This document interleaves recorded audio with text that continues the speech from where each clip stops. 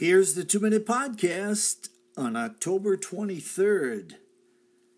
He and all his family were baptized. Acts chapter 16.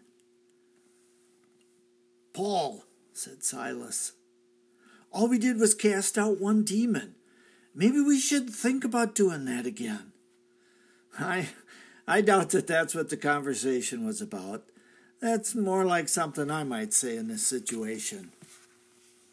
Time flies when you're having fun, so before long it's midnight.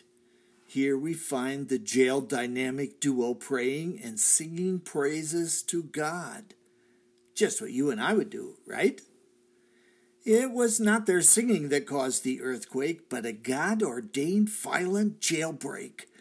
The prison doors flung open and the chains binding them fell off. Now that's something to sing about. Surmising that all of the prisoners had escaped, the panic-stricken jailer drew his sword to take his own life. "Whoa, whoa there, jailer," shouted Paul. "That's not necessary. We are all here." "I want to be saved. What do I have to do?" It looks like the singing and praying of Paul and Silas had quite the effect on this jailer.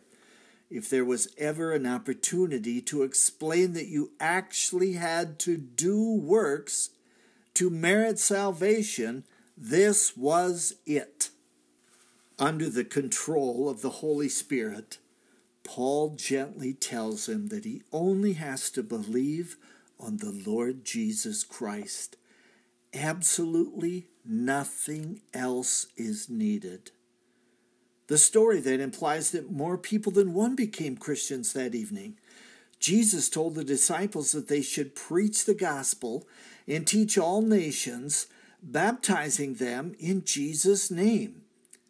Because the jailer's family was baptized, it is correct to assume that they also first believed and wanted to be baptized. Unusual to baptize at midnight? Yes, it is. But isn't it a great story? That's a 2-Minute Podcast. I am Michael Foskey.